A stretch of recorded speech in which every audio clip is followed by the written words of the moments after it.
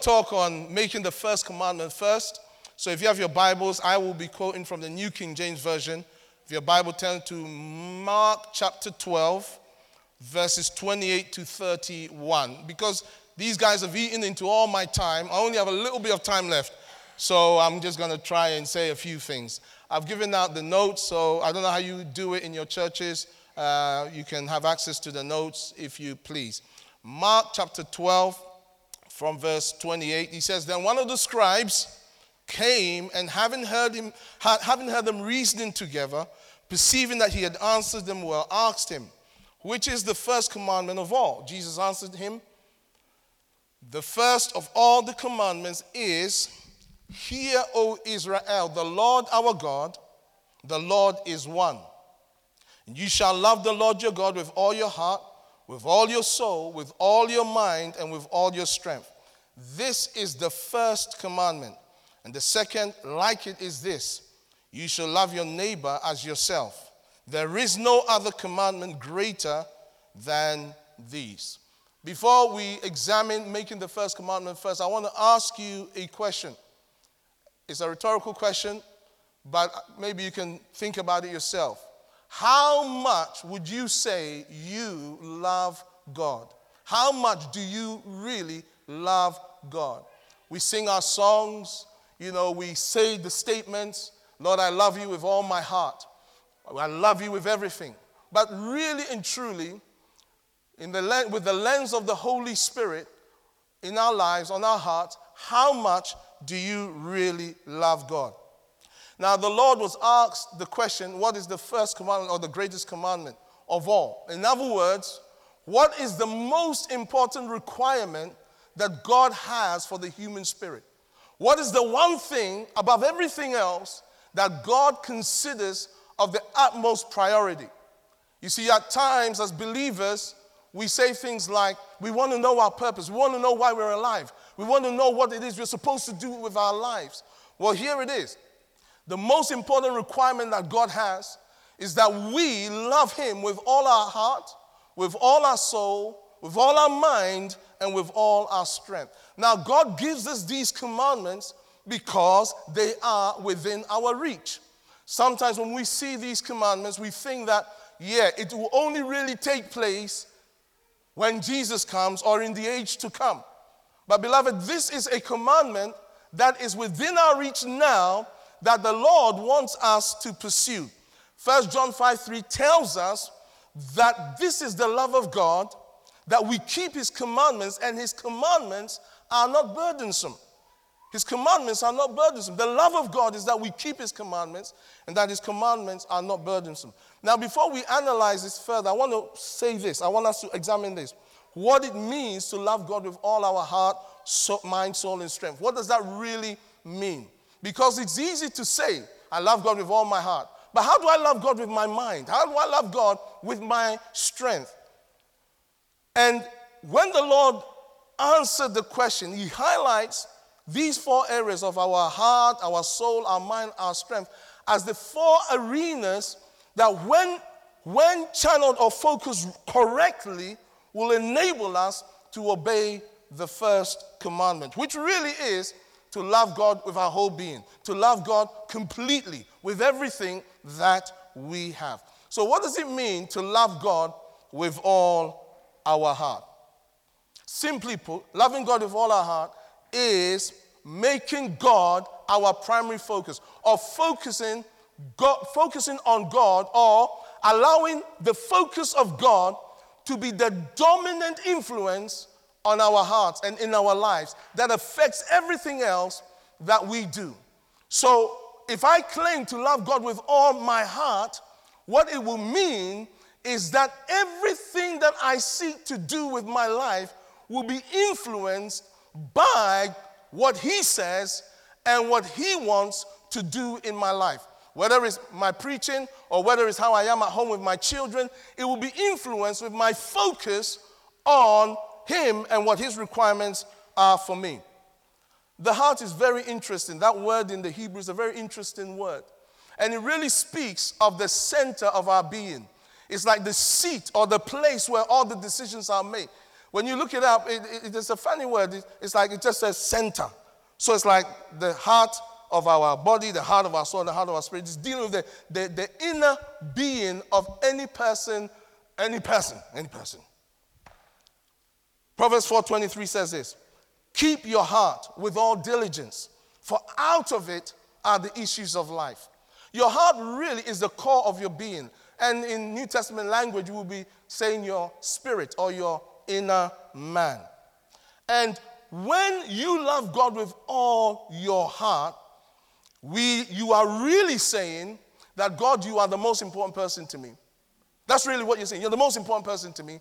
And because of that, my actions are informed by you. Sometimes as believers, we like to place God in a box. We're driving our car and we're singing our songs of worship, and then someone crosses us. Then we say, hold on, God, wait with the worship. Nata. And then carry on. In the name of greater than it all, greater than it all. Yeah. But when you love God with all your heart, it informs those little things. So when you say, nice, praise the Lord. And sometimes you actually look stupid because you find yourself doing something, then you catch yourself, and then you can either decide to style it, you know what I mean by that, pretend, or act like you weren't really trying to do that. I'll say style it out. Is that English? Is that English? Anyway. Or you can just say, no, actually, I was about to swear, but sorry, I'll take it back. Can you imagine? Sorry. Psalm 91, verse 14 says this: because he has set his love upon me, therefore I will deliver him. I will set him on high because he has known my name. But what I want you to see in this verse is that you can set your heart to love God. You can choose to love God. In fact, you can choose to love anybody because we know love is a choice. And when you set your heart in any direction, your emotions increase over time in that direction. So when you set your heart to love God, over time you find your emotions will follow in that same direction. This is why sometimes you can fall in love with the wrong person. Amen. You can. You meet someone absolutely gorgeous, but they're not for you. So you can choose not to fall in love. You can't say, I'm just a helpless victim of love. You're not a helpless victim. You set your heart in a direction, and then your emotions follow. So when we say that we love God with all our hearts, we're really saying, like I've said earlier, he's the most important person to us. And everything else about who we are and what we want our life is submitted to him and what he requires of us. Secondly, what does it mean to love God with all your soul? Our soul speaks of our personality. It speaks of our feelings as well. And we can unite our heart to something, and by uniting our hearts to something, the feelings again follow. So for instance, you find in 1 Samuel 18 verse 1 and verse 3 about David and Jonathan. He says that now when he had finished speaking to Saul, David has finished speaking to Saul, he says that the soul of Jonathan was knit to the soul of David. And Jonathan loved him as his own soul. Then Jonathan, verse 3 said, made a covenant with David. David made a covenant before because he loved him as his own soul. Now, what I want you to notice in this is that loving God with all our soul is really where we decide to bind our soul or our personality to God. So the saying where people say something like this is the way I am, take it or leave it, is a nonsense saying for a New Testament Christian. You can say amen or just nod. Because the reality is, as a New Testament believer, we are supposed to be transformed into the image of the inner man or the new man that is in us, that is being made after the image of Christ our Lord. So our personality over time, because we love God, begins to conform to the image of the new man inside of us. So the issue that, as for me, this is the way I am, and so you better take it or leave it, because otherwise I'll break your jaw, can't be said for the New Testament believer. God commands us to love him with all our soul, because it is through whom we unite our soul with that we gain our sense of identity and belonging. Whoever you unite your soul with, you have an affinity to. That's why people choose to go to certain churches. They choose the church because they feel a sense of identity and belonging. People don't go to a church simply because the preaching is good or the worship is good or whatever. They go to places over time because they feel a sense of belonging. Amen. That's how it is. You can have a really rubbish teaching ministry. The guy doesn't know how to preach the Bible, but the church will grow because the people, when they come there, they feel loved. They feel like they belong. If you don't believe me, look at Christian TV. Let's move on.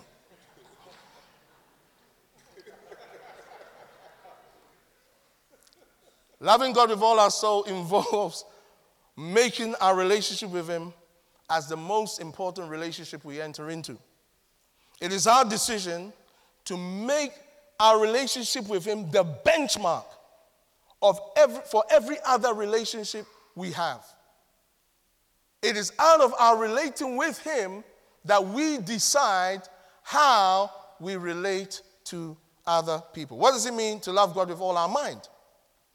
Really, it is filling our minds or yielding our minds to what inspires love for God. That's what it means to love God with all our mind. It is yielding our minds and filling our minds with the things that please God and inspires us to love him more. So if I claim to love God with all my mind, but I fill my mind with things that defile me and undermine the love of God in me, I am not telling the truth. Romans 12:2 says this: be not conformed, or do not be conformed to this world, but be transformed by the renewing of your mind, that you may be able to prove what is that good, acceptable, and perfect will of God. If you want to know the will of God for your life, learn to yield your mind to the things that the Word of God teaches about. The will of God should not be a mystery for us as New Testament believers, because we have the Holy Spirit and we have the Word of God. And as we fill our minds with the Word of God and the ways of God, we are really loving God with our minds. Ephesians 4:22-24, he says that we are to put off concerning our former conduct the old man, which grows corrupt according to the deceitful lusts or the deceitful desires, and be renewed in the spirit of your mind, that you put on the new man, which was created according to God in true righteousness and holiness. In other words, we are to constantly have a fresh and constantly have a fresh and a spiritual attitude towards God and his will and his ways. It's to be constant. Why? Because if it is not constant, we will allow the old man to influence how we think. So our Lord says we're to love him with all our heart. That means he's our primary focus. We're to love him with all our soul. That means he's our primary relationship. We're to love him with all our mind. That means his ways are the primary influence on our thinking. And then he says we are to love him with all our strength. What does that mean? It means we use our time and our resource and our finance and our influence to promote the love of God and the things that helps us to pursue him and his ways. Loving God with all our strength really is using our resources in such a way that it inspires love within us and inspires us to love other people. So if I say I love God with all my strength, but my actions demonstrate that I love myself, then I'm lying. I'm deluding myself. It's within reach.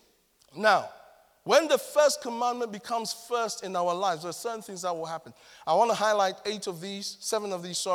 I want to read 2 portions of scripture and then briefly highlight each one of these points. John 14, 21 to 24. He says, he who has my commandments and keeps them, it is he who loves me. And he who loves me will be loved by my Father, and I will love him and manifest myself to him.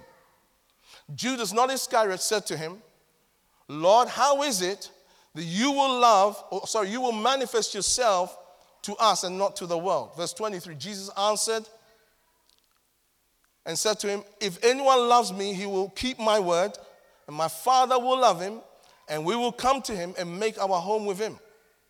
He who does not love me does not keep my words. And the word which you hear is not mine, but the Father's who sent me. Also, 1 John 4, 17 to 21. 4, 17 to 21.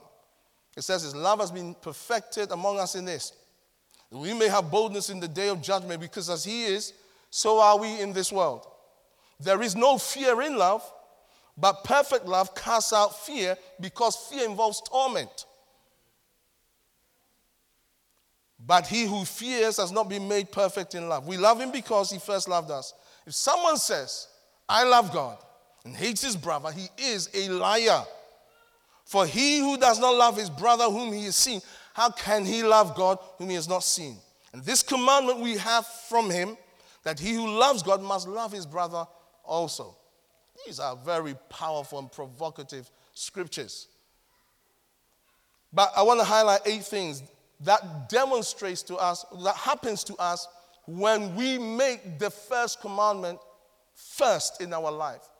And I want to encourage you, and challenge you, I'm challenging myself, I want to provoking myself, that whatever it is that you're engaged in, whatever it is you believe God has called you to, don't forget that the reason why you're walking the planet, and from now onwards till eternity to eternity, this requirement will always be number 1 on your life.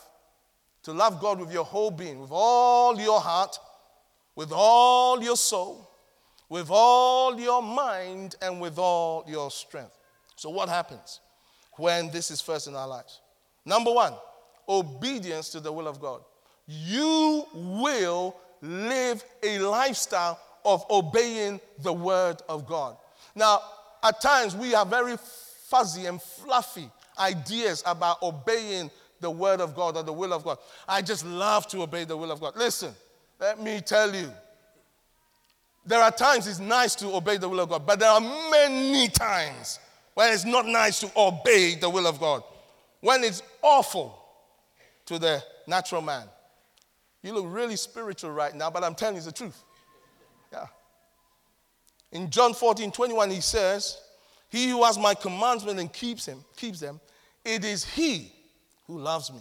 So if I want to see whether I love God, it's not by the feeling, I just feel the love of God right now. Wonderful. We thank God for that. God bless your life.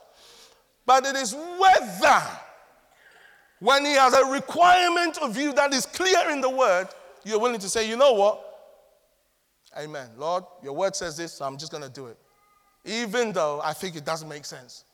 I'm just going to do it anyway.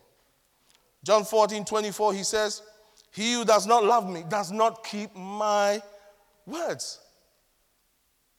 He who does not love me does not keep my words. You know, as a pastor, sometimes we try to we want it to be easy for our members. You know, they tell you, I disobeyed the word of God. Is it bad? And we say, don't worry about it. No, you worry about it. What do you mean don't worry about it? Worry about it. You disobeyed the word of God. Worry about it. What kind of foolishness? It's like we are wiser than God. Honestly. Don't worry, that's why God still loves you. That's not the issue. God does love them. Yeah, but they've disobeyed the word. Tell them the truth and stop lying to them. Hallelujah. See, aren't you glad it's Stu who's pastoring you and Abby who's pastoring you right now? Obedience to the will of God. If you love him, he says, if you love me, keep my commandments. I tell you, there are many times I wish the scriptures weren't written the way they were. I'm telling the truth. Then I could fornicate and commit adultery and it won't be a big deal.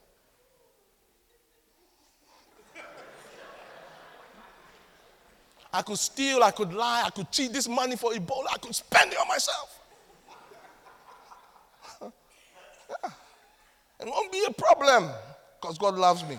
It's a big problem if you do that. Secondly, what happens when the first commandment is first? There's an increased experience of the love of God or the love of Father and Son. Now, this is a very interesting statement because we know that God loves us unconditionally. But there are degrees as to how we experience the love of God. Our Lord said something to Simon the Pharisee when he went to his house. He said to him in Luke 7, verse 47, he says this woman, because her sins are many, that are many are forgiven, she loves much. But the one who little is forgiven loves little. That's interesting because actually, all sin is sin. But I believe what the Lord is highlighting is this. The more you experience God's forgiveness, or you appreciate how much you've been forgiven, the easier or the more you experience his love for you. And by the way, the more it is easier for you to forgive others. You want to measure how much you have experienced the love of God? It's in how you forgive people.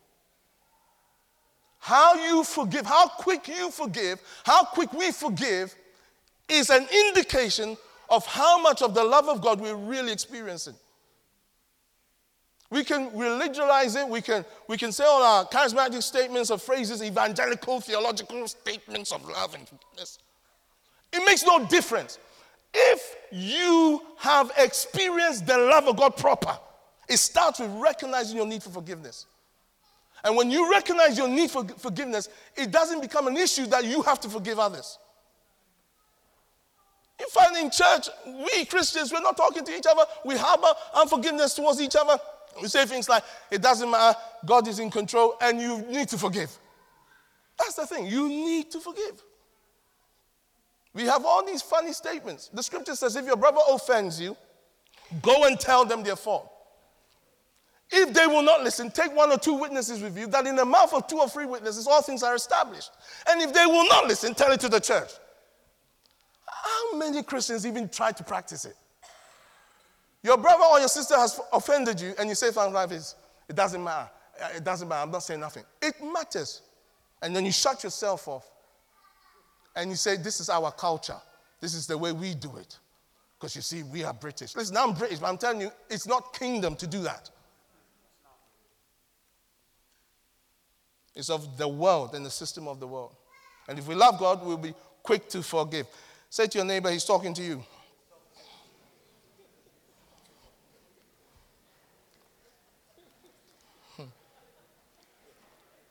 When the first commandment is first, you experience the love of God. You experience the love of Father and Son. It includes being transformed by the power of his love into the image of our Lord Jesus. It includes embracing his love, which results in our healing. It results in us being healed of the fracture that is in our souls. All of us have issues. Sometimes I tell the church, I wish whenever we all walk in, we all have our whole week plastered so that everybody will relax. You know, everybody will just see, this is what we did. This is what Pastor Joe did. He swore, he did this, he looked at that. And by the way, this is what you did, that. Then you know what, we'll just all relax. Oh, wow, I thought I was bad. You are. Oh, my Lord. Oh. Thirdly, when the first commandment is first, there's an increased revelation of our Lord Jesus. You want to know how much you know of the Lord? Again, it's measured, I believe, generally in how we express his character. How we express what he's like. Not with the head knowledge, the theology we have, because, beloved, Satan has more theology than all of us. He has more doctrinal accuracy than all of us. But he says, love edifies. Knowledge puffs up, but love edifies. He says in John 14:21, in the last part, he says that we will come to me and manifest manifest myself to him. I will manifest myself to him. When the person loves me, Father and Son will come, and I will come to him, and I will reveal myself to him. You see, it's not just talking about being born again. This is a continuous experience of an individual that is walking in the love of God and growing in the true knowledge of who our Lord Jesus is. The true knowledge of who our Lord Jesus is reflected in your character.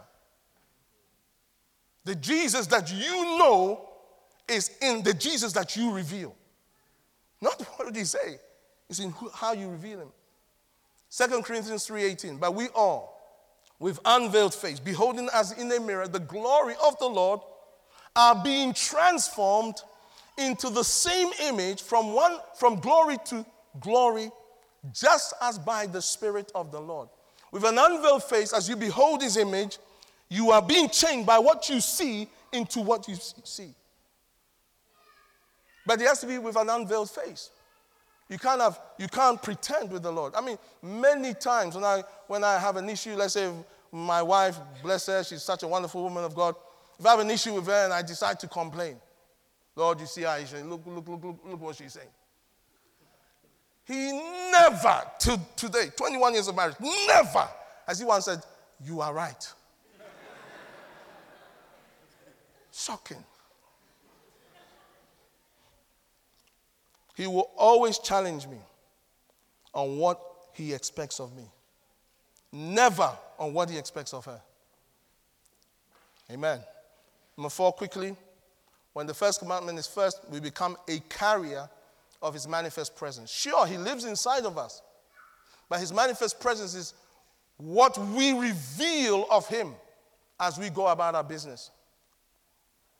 He says in John 14:23, if anyone loves me, he will keep my word, and my Father will love him, and we will come to him and make our home with him. He will become our dwelling place. Beloved, this is not just talking about the new birth experience.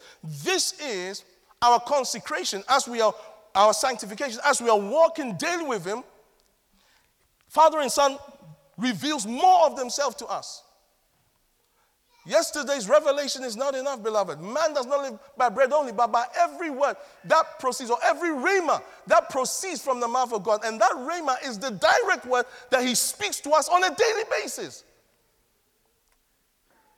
And when the first commandment is first in our lives, as the first priority in our lives, he will regularly, daily, over time, reveal himself. Father and Son, more and more will be revealed in us, will be at home in us, and they will be manifest through us. Number 5, when the first commandment is first, obedience to the second commandment will be obvious.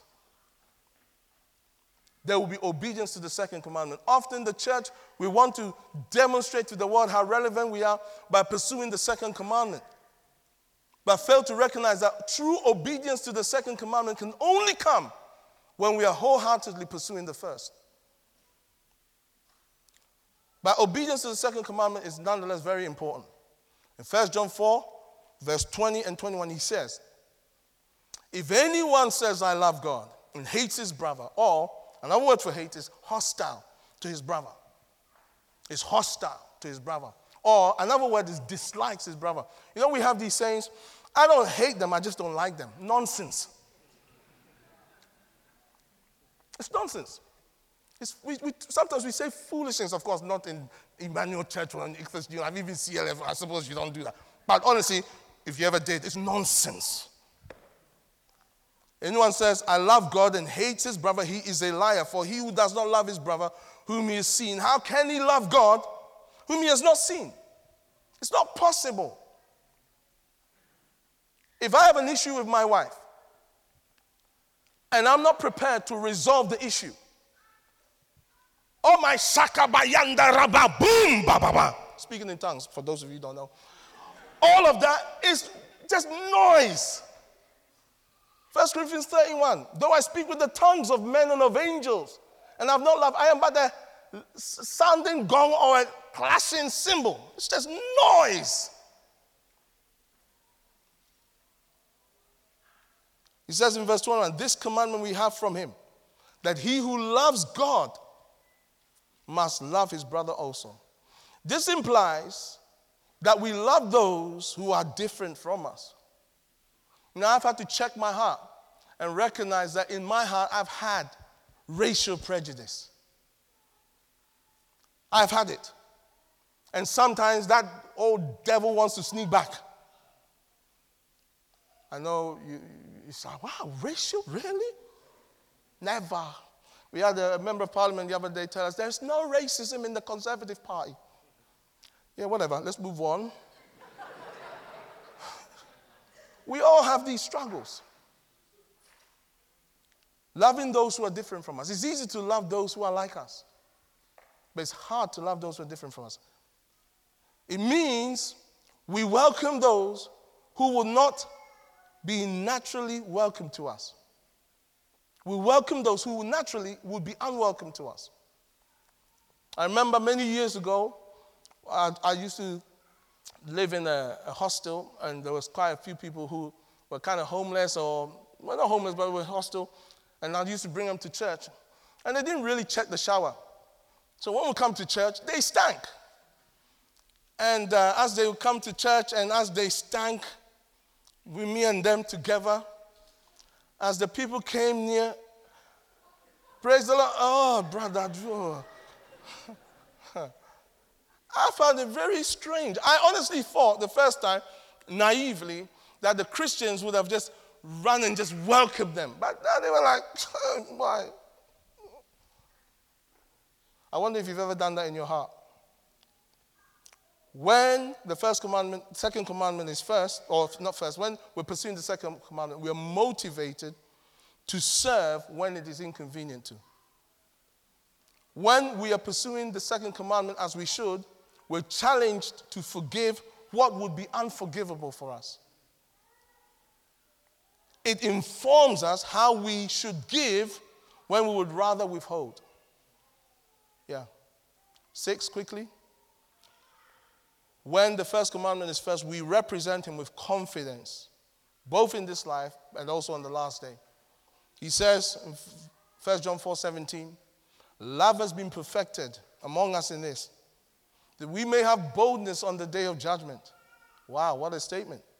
Because as he is, so are we in this world. If there is one thing we need to recapture, it's a paradigm of the last day. It's a day all of us will face. It's a day we have to be ready for. I tell the Lord, please, on my last day here, I don't want to be ashamed.